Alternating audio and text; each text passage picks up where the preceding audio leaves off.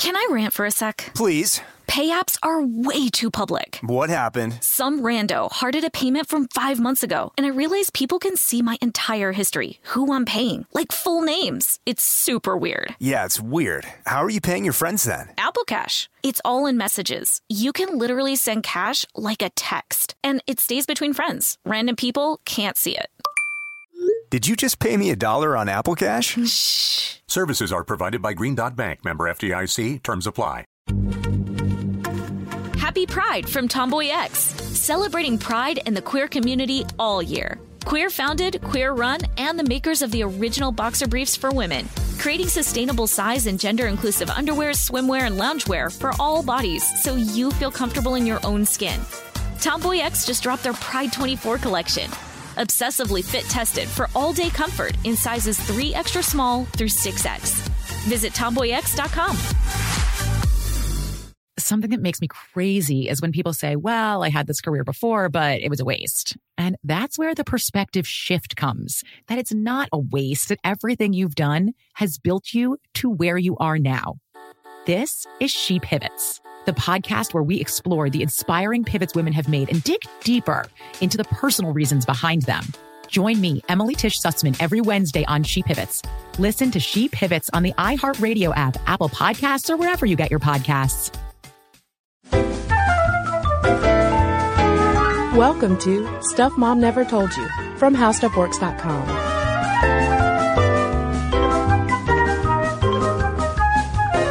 Hello and welcome to the podcast. I'm Caroline. And I'm Kristen.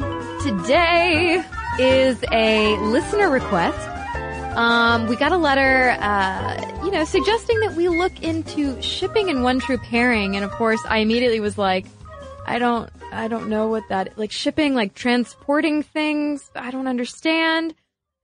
Oh my goodness. In looking into this topic, did we uncover a ton of research? Yeah, it's fascinating. And I have a feeling there are probably some listeners saying, I know what shipping is. One true pairing. Of course. Like you, Caroline, I was unfamiliar with this term, but once I started reading about it, I started out over at knowyourmeme.com. That's like the first Google result that you'll get when it comes up. And it gives you a pretty good rundown of what it is.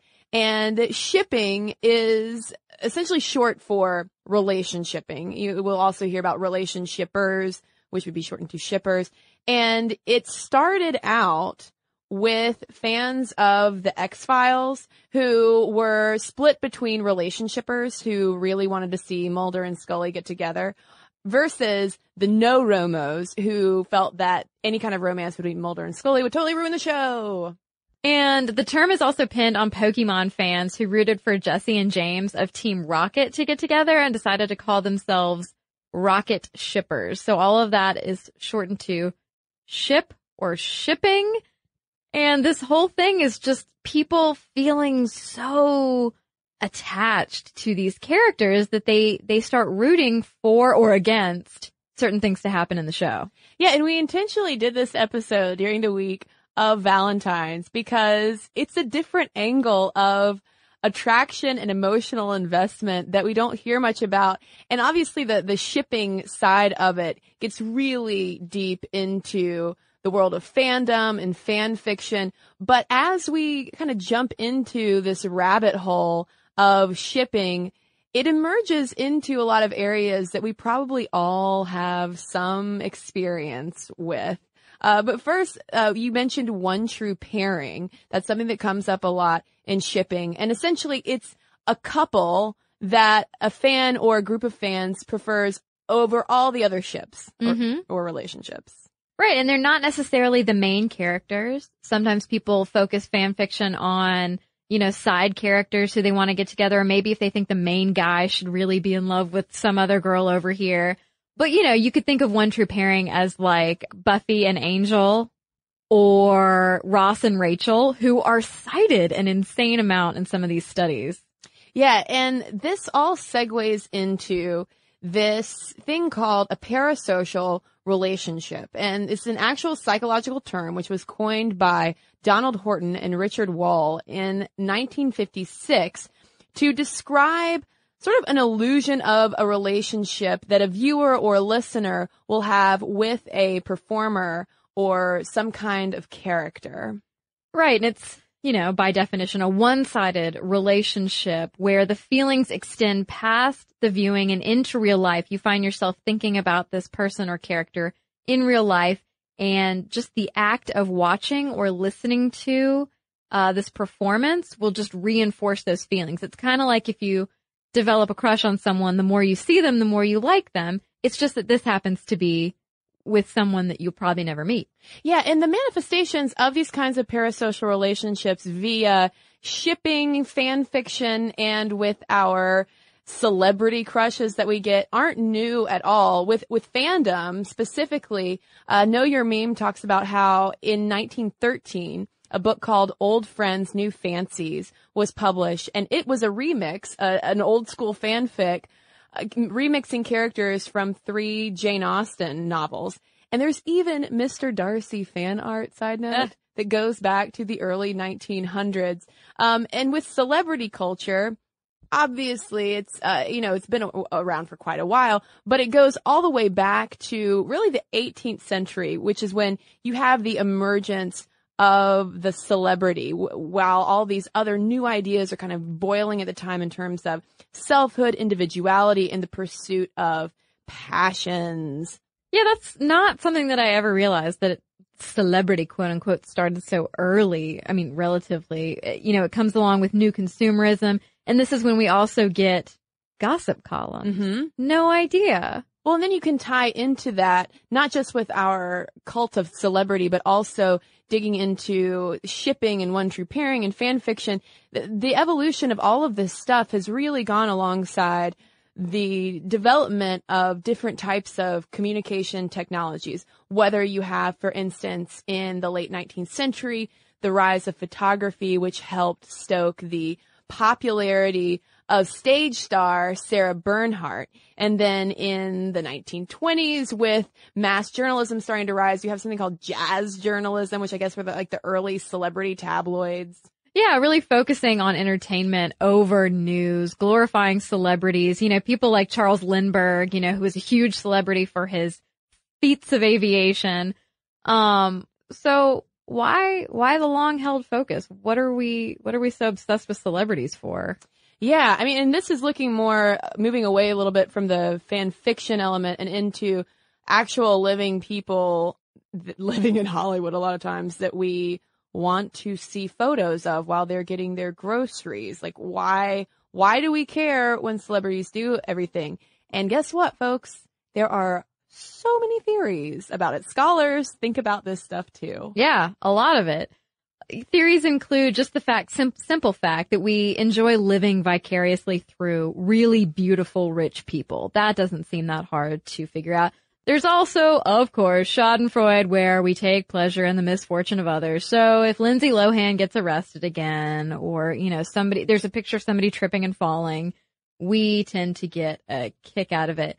When you move into the more kind of literary look at things, linguist George Lakoff, who in his book, The Political Mind, posited that certain frame-based scenarios like rags to riches stories really appeal to us because they trigger an emotional response. They're imprinted in our brains.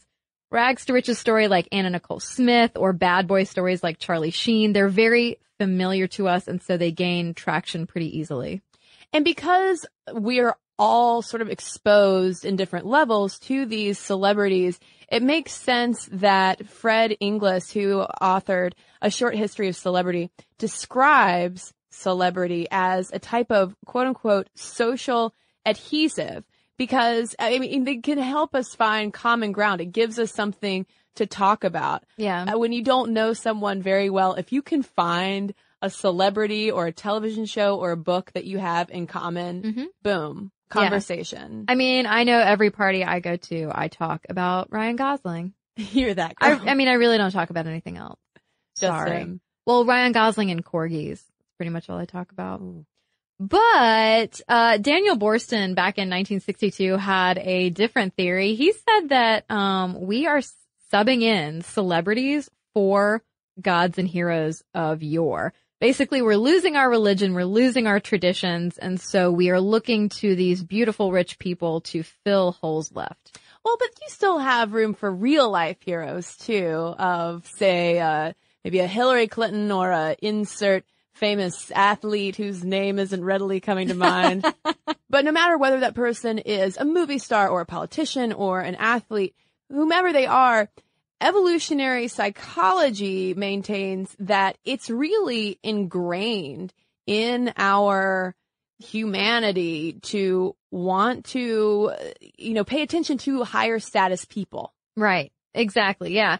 Like Slate columnist Robert Wright, who wrote that keeping up with all of the gossip about people, whether it's people at work, celebrities in the news, it can, quote, inform social maneuvering for sex and other vital resources. And that sort of information about who's up, who's down, who's doing what, who's doing whom, is the sort of information that's conducive to fitness.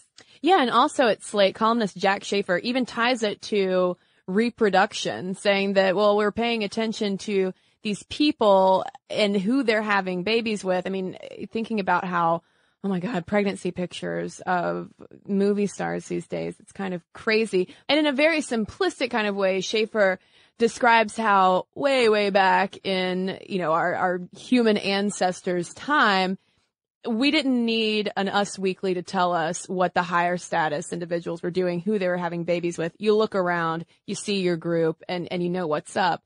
But today, we almost need the celebrity culture to keep us clued in to what the higher status folk are up to and wearing and buying and where they're vacationing. Right. And he opines that women make up the bulk of the readers of tabloids and the subjects of tabloids because we are supposedly checking out the alpha competition. Well, I wonder if you could make that same kind of statement too about women might pay more attention to Hollywood, but plenty of guys are watching ESPN for a lot of hours of the day too. Yeah. So in all of this kind of constant checking on our favorite celebrities or least favorite celebrities, depending, we're kind of seeing that they've succeeded in society. Maybe we want to attain some of what they have. But when you start focusing too much on some things, you might start to become obsessive and actually develop celebrity worship syndrome.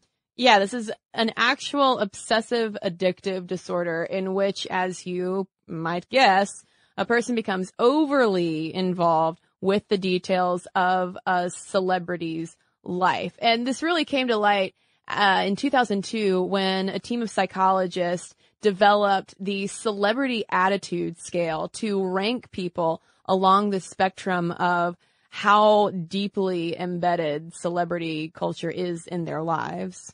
Right. And they found 3 dimensions to celebrity worship, basically 3 tiers of how freaking obsessed you are and how much of a role it plays in your life. You've got the bottom tier, which is entertainment social. It basically has attitudes like, I just like to chat with a friend about how hot this celebrity is. It just reflects the social aspects of celebrity worship, getting around the water cooler, talking about the hot guy on the show last night. There's the next tier, which is intense personal, and it reflects individuals' intensive and compulsive feelings around the celebrity. So you're not just talking about what a good character the kid is or whatever. You're going into fandom. Then the next tier is borderline pathological, which is basically like, if XYZ celebrity told me to steal, I would do it.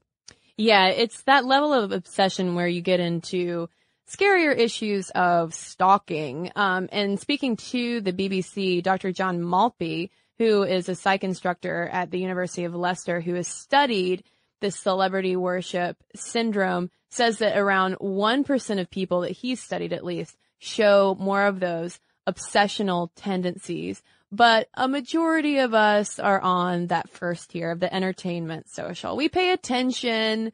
We might, go to, delist it every now and then, but It doesn't consume our lives. Sure, exactly.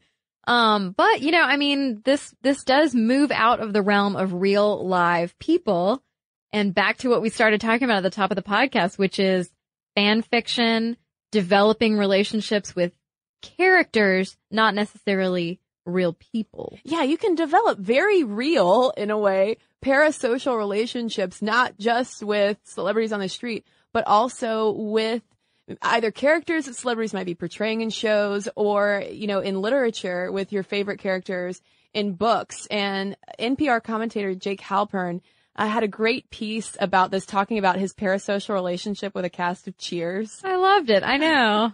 Where he just really wanted to go and hang out with him. He felt like he could. Yeah. Go and get a beer and make conversation. Right. And it goes back to that continuing relationship that Horton and Wall talked about when they coined the term parasocial relationship. Just that, Halpern watches the show every week. He knows what Cliff and Norm are talking about at the bar and he wants to join them. And that relationship feels all the stronger for the fact that he checks in with them every week and they're exactly the same. That's another big part of these parasocial relationships with characters, is that they're kind of always the same.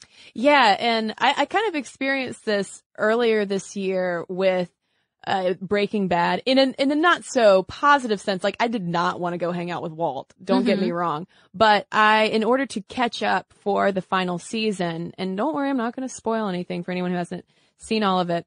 But in order to catch up, I binged watched it because a lot of it was on Netflix. And I found myself, Caroline, thinking about Jesse and Walt and, in reactions to, things would happen in my day. And I think, Skylar would totally not be down with that. It was starting to get weird. And at the beginning of the show, when I had very low investment, that wasn't something that I ever thought would happen. But I developed a very real kind of strange and unwanted attachment to these characters. But when it comes to the thought of making emotional, psychological connections with fictional characters or with celebrities, you might think, well, that might be a sign that something is not so well adjusted either in your social life or your brain. But research bears out different and kind of counterintuitive results, which we will get into when we come right back from a quick break. Can I rant for a sec? Please. Pay apps are way too public. What happened? Some rando hearted a payment from 5 months ago, and I realized people can see my entire history, who I'm paying, like full names. It's super weird. Yeah, it's weird. How are you paying your friends then? Apple Cash. It's all in messages. You can literally send cash like a text, and it stays between friends. Random people can't see it. Did you just pay me $1 on Apple Cash? Shh. Services are provided by Green Dot Bank. Member FDIC. Terms apply. This episode is brought to you by Snagajob. Snagajob is where America goes to hire, with the deepest talent pool in hourly hiring. With access to over 6 million active hourly workers, Snagajob is the all-in-one solution for hiring high-quality employees who can cover all your needs. On demand, temp to hire, part-time, or full-time. You name the position: warehouse worker, retail associate, grocery store clerk, fitness trainer, baker, stylist, bellhop, podcast producer. Yeah, Snagajob's got a worker for that. With their easy-to-use platform, you're able to seamlessly post and fill available positions quickly with a dedicated customer support team to provide all the help you need along the way.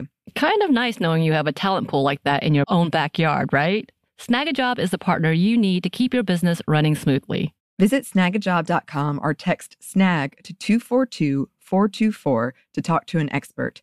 Snagajob.com, where America goes to hire. Happy Pride from Tomboy X. We just dropped our Pride 24 collection. Queer founded, queer run, and creating size and gender inclusive underwear, swimwear, and loungewear for all bodies, so you feel comfortable in your own skin. Visit tomboyx.com to shop. And now back to the podcast. So we were just talking about connections to characters on TV, characters in movies, fake people who you develop these connections with after repeated viewings of a show. And Kristen had been saying that, a lot of the research is counterintuitive, that you would think like the loneliest, saddest people would be the ones to develop all these relationships. And that's not necessarily true. Although some studies have connected some degree of loneliness with these parasocial relationships. Yeah, there was a study published in the Journal of Experimental Psychology that came out in 2009, and it essentially found that absolutely these familiar television shows are sort of loneliness bridges for us. We turn it on to kind of keep us company, maybe if we're at home alone, or if we are going through sort of a downer period, we might be more likely to watch our favorite television shows. Right. And they just said that it's basically a lot less work to turn on the TV than to struggle to maintain connections with real people, especially if you are feeling down. And they tested the social surrogacy hypothesis, theorizing that loneliness actually motivates people to seek out relationships, even if those relationships aren't real. Which, not to make me sound like I'm off the charts on the parasocial relationship scale, Caroline, this also reminds me of when I, a while ago, went through a pretty awful breakup. And I just started compulsively out of nowhere watching How I Met Your Mother. And I had to have it on, like, for like a couple weeks, like, I just had to have it on in the background just to have something on. And even though I don't love the show, but I couldn't stop watching the show, you know, and it's about like, and it totally makes sense reading this research because it's about a group of friends, like, who are dealing with relationships. Yeah, exactly. And when I lived by myself in Augusta, you know, I'd be cooking dinner at night and would find myself turning the TV on to feel less kind of lonely during dinner time, you know, like having those voices there, having people on TV, either reading the news or a sitcom or something, made it feel like the house was full.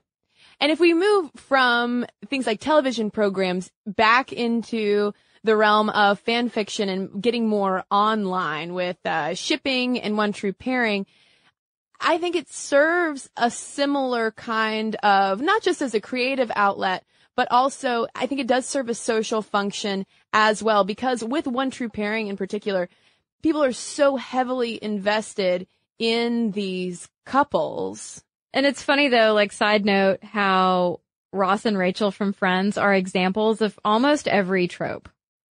Yeah. In fan fiction, because like you could look at them as the one true pairing. You can also look at them as going through the quote unquote official couple ordeal syndrome where, you know, people are identifying with these characters, but these characters are being put through hell. The show creators are toying with your emotions.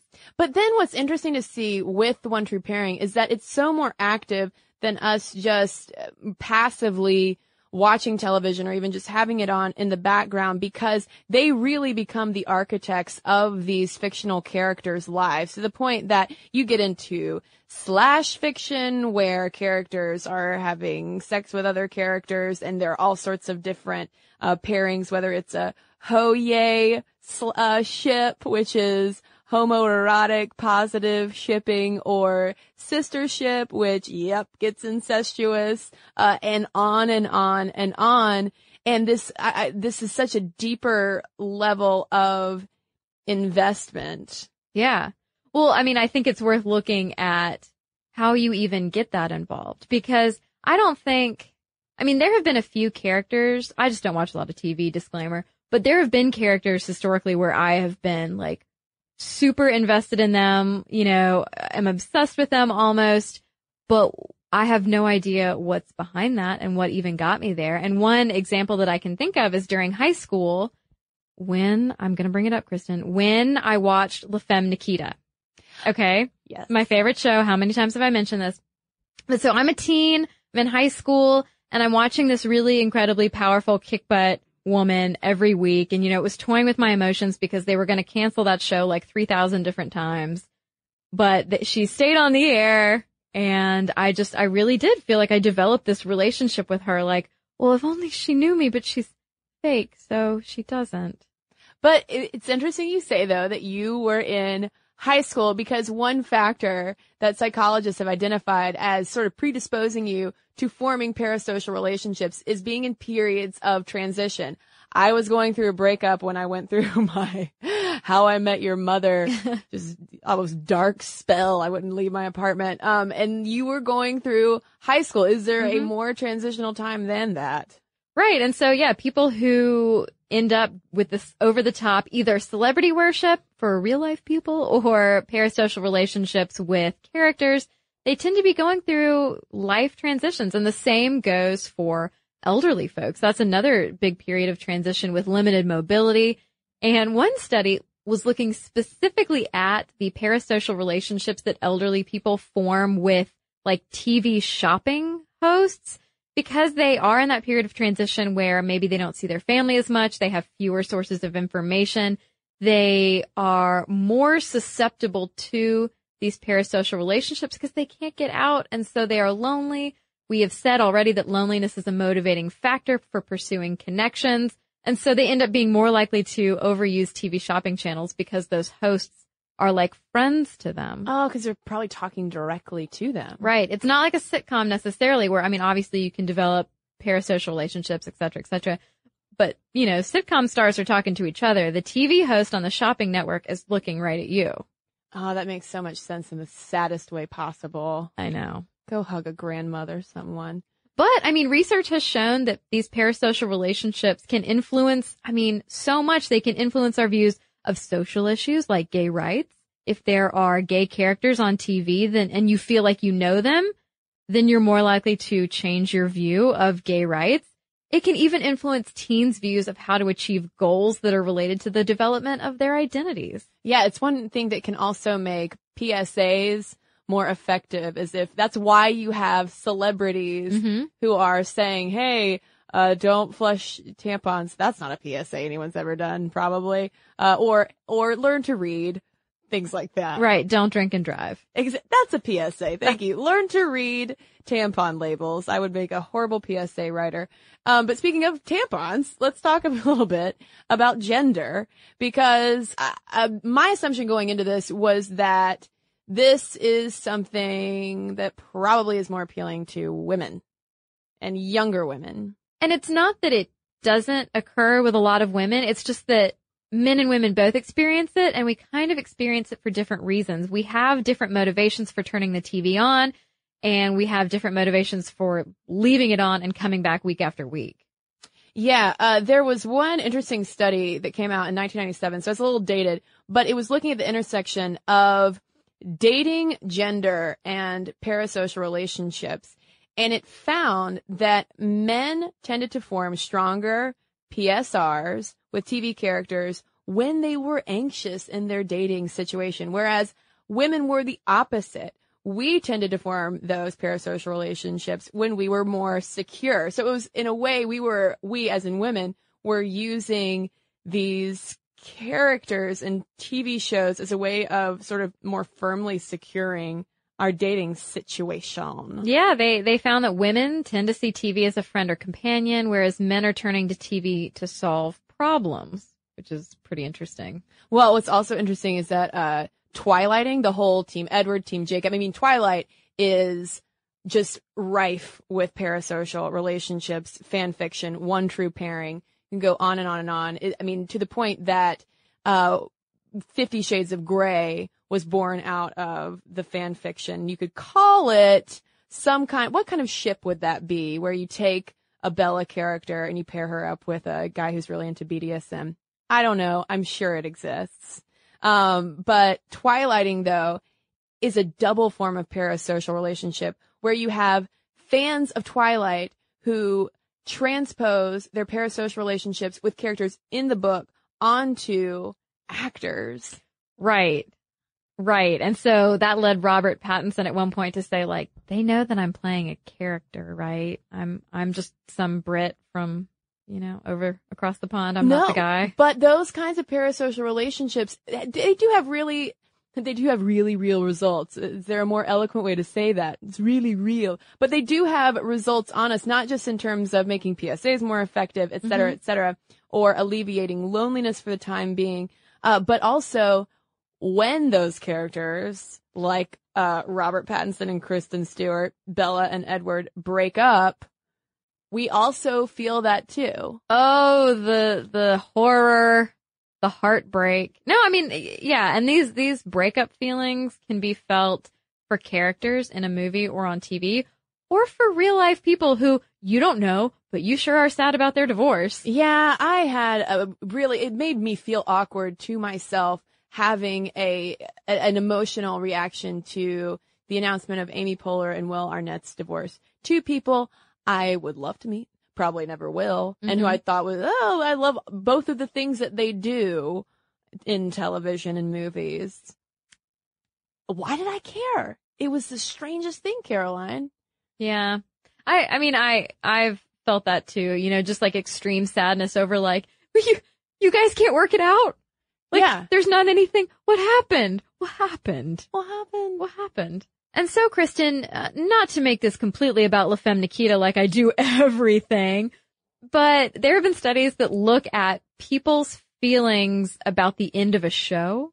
And so the end of a relationship, a parasocial relationship that they have with a character. And like I said, you know, USA was going to cancel La Femme Nikita like 15,000 times. And the fan base, I mean, I was only in high school, but like the active online fan base went crazy and actually got the show back because people were so intensely invested in the story. Yeah, Jonathan Cohen is a researcher who has done a couple of studies actually on these parasocial breakups. And he's found in a nutshell that, yes, we do feel them too, but the level that we feel them is very much tied to our psychological attachment style. Mm-hmm. You hear this a lot with a relationship psychology where you are usually fall into one of three categories of being securely attached, avoidantly attached, which is like, woohoo, don't call me, I'll call you. Or you have anxious attachment. And people who are more anxiously attached, people who might be in real life a little more nervous about the status of their relationships, tend to feel these kinds of parasocial breakups a little more strongly than avoidantly or securely attached people. Right. And Cohen was saying that because it's not necessarily the people we would think having these parasocial relationships, that we should probably view PSRs as an extension of people's social relationships, not necessarily compensation for a lack of them. Because like we said, you know, men are, if they're anxious about their relationships, they'll turn to TV. If women are feeling great about theirs, they'll turn to TV. It's not necessarily that you completely avoid human contact, because he argues if you were an avoidant personality, you wouldn't want to create relationships with characters on TV either. Right. Right. Well, and it's also good to point out too that there have been a number of studies, you know, confirming and reconfirming that parasocial relationships are not red flags, that you are a shut-in and don't know how to make friends. It's actually more tied to characteristics of extroversion and sociability. It's like you said, it's an extension of these relationships. There's one other study which found that we tend to rate these characters as closer than acquaintances, but not as close as close friends. That's good. Yeah. That's good. I'm glad that we do rate our friends higher than fictional characters. And to bring up yet another gendered aspect of this research, Cohen points out in his study of basically anticipating the end of a series that women who generally report stronger PSRs did not report expecting higher levels of distress as the show was ending and their relationships with these characters are ending. And he says that probably has something to do with the fact that we're better able to cope with the end of real life relationships slightly better than men anyway. Well, and regardless of gender, the one thing that with all of this information on parasocial breakups, the great part about shipping and One True Pairing and fandom and online fan fiction and all these communities that exist is that you never have to break up now. You can simply dive into these new worlds and create these new worlds and new relationships. And we also now have like more accessibility to real life celebrities than ever before. Mm-hmm. And you also have, I bet there's some listeners who might be familiar with the YouTube series, the Lizzie Bennett Diaries, where they did an incredible job of having social media updates in real time as the show is going on. So you felt like you knew these characters as people because they're in your Twitter feeds making comments. Yeah. And people got, so into it. I think because of that closer relationship they were able to form. Yeah. This is interesting. It is interesting. I mean, it definitely made me think about my media consumption differently.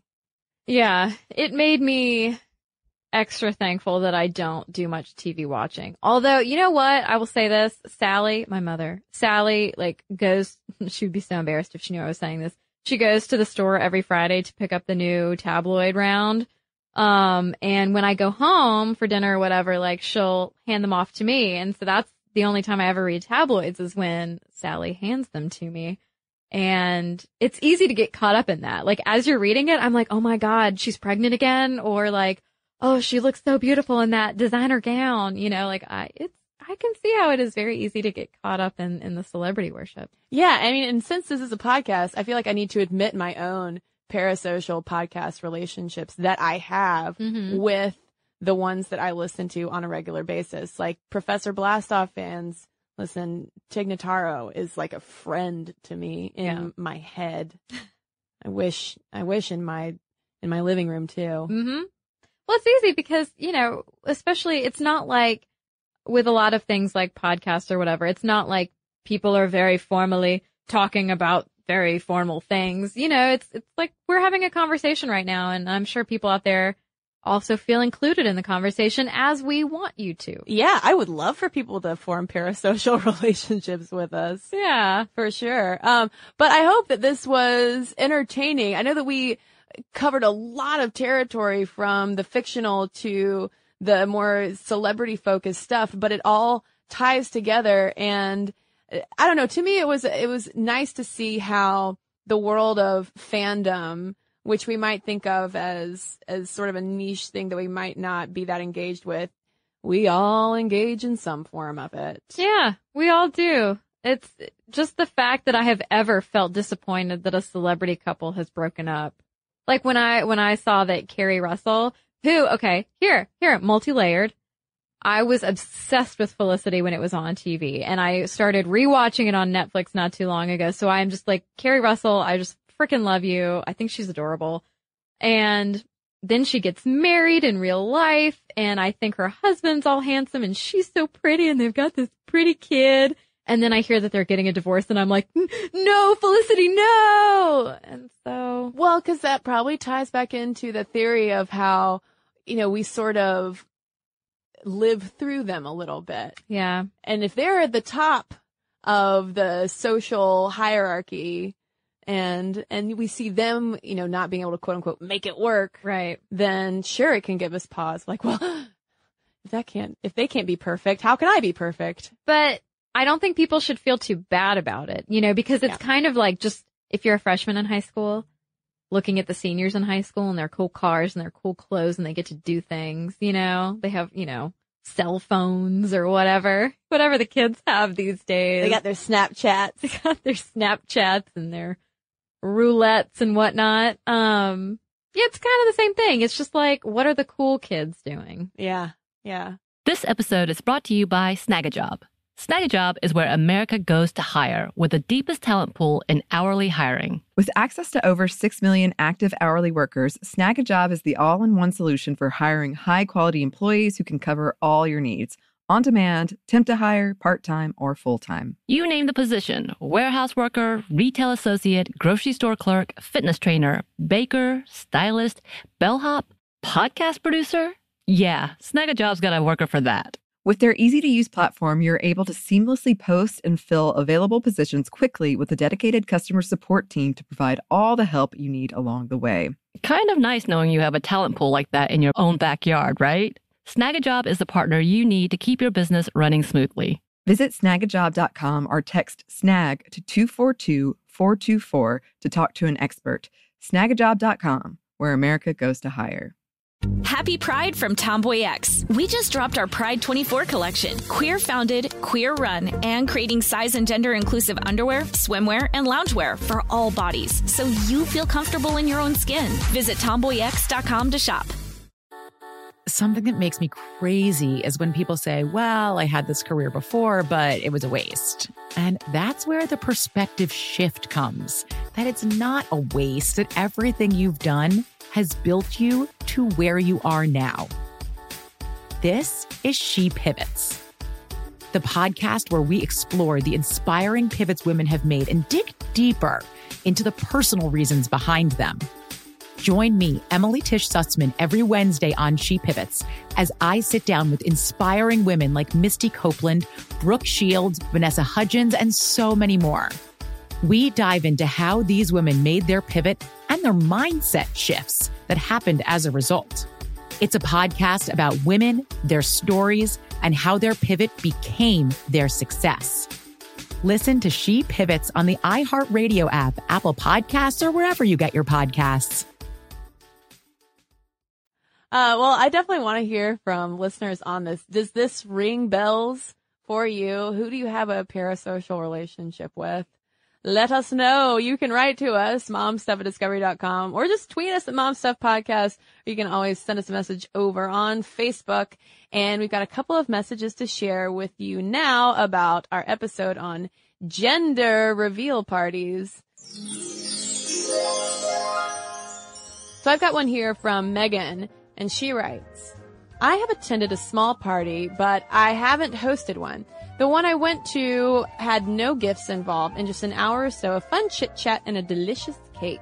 If people want to continue to have parties like this, in all caps, she says, go for it. I don't have to bring a gift, but I do get cake and get to talk to people I mostly like, so sure.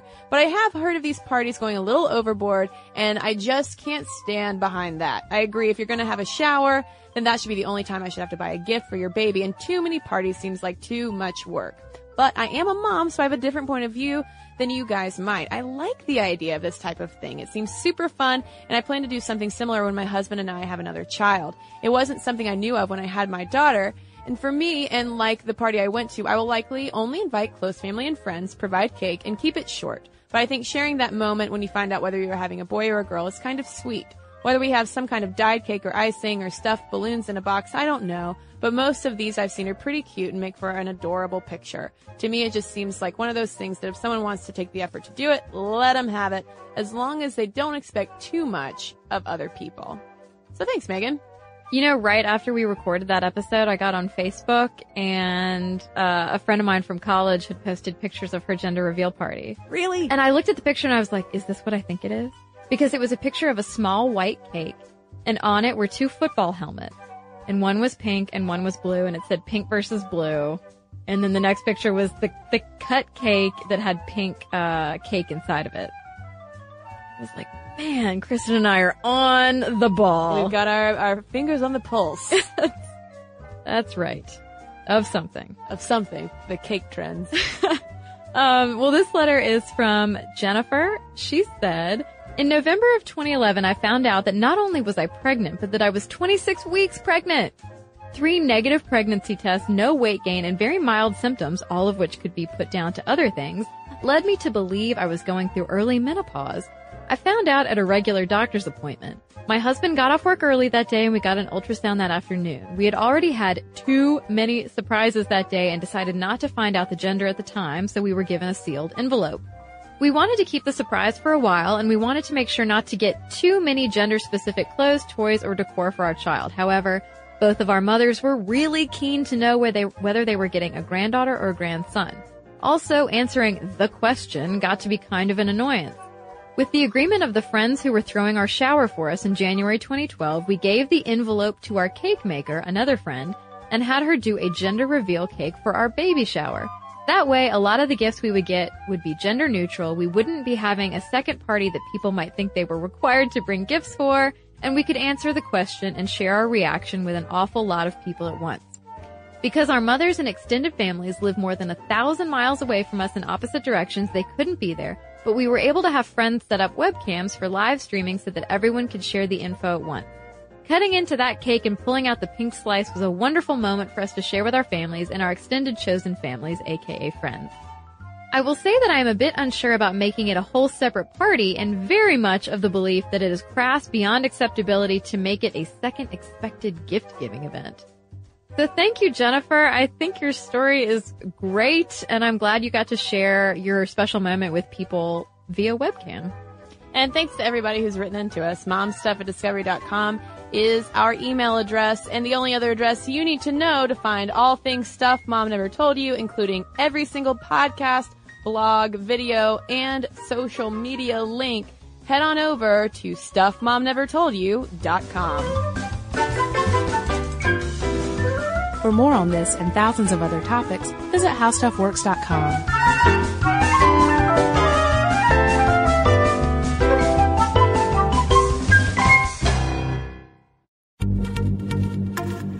Happy Pride from Tomboy X, celebrating pride and the queer community all year. Queer founded, queer run, and the makers of the original boxer briefs for women, creating sustainable size and gender inclusive underwear, swimwear, and loungewear for all bodies so you feel comfortable in your own skin. Tomboy X just dropped their Pride 24 collection, obsessively fit tested for all day comfort in sizes 3 extra small through 6X. Visit tomboyx.com. Life's better with American Family Insurance because our home policies help protect your dreams and come with peace of mind.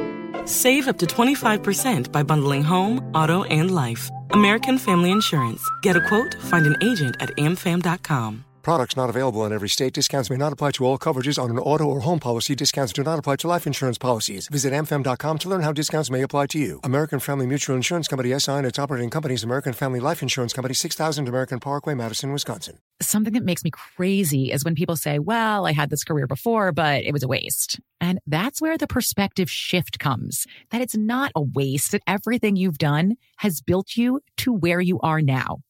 This is She Pivots, the podcast where we explore the inspiring pivots women have made and dig deeper into the personal reasons behind them. Join me, Emily Tish Sussman, every Wednesday on She Pivots. Listen to She Pivots on the iHeartRadio app, Apple Podcasts, or wherever you get your podcasts.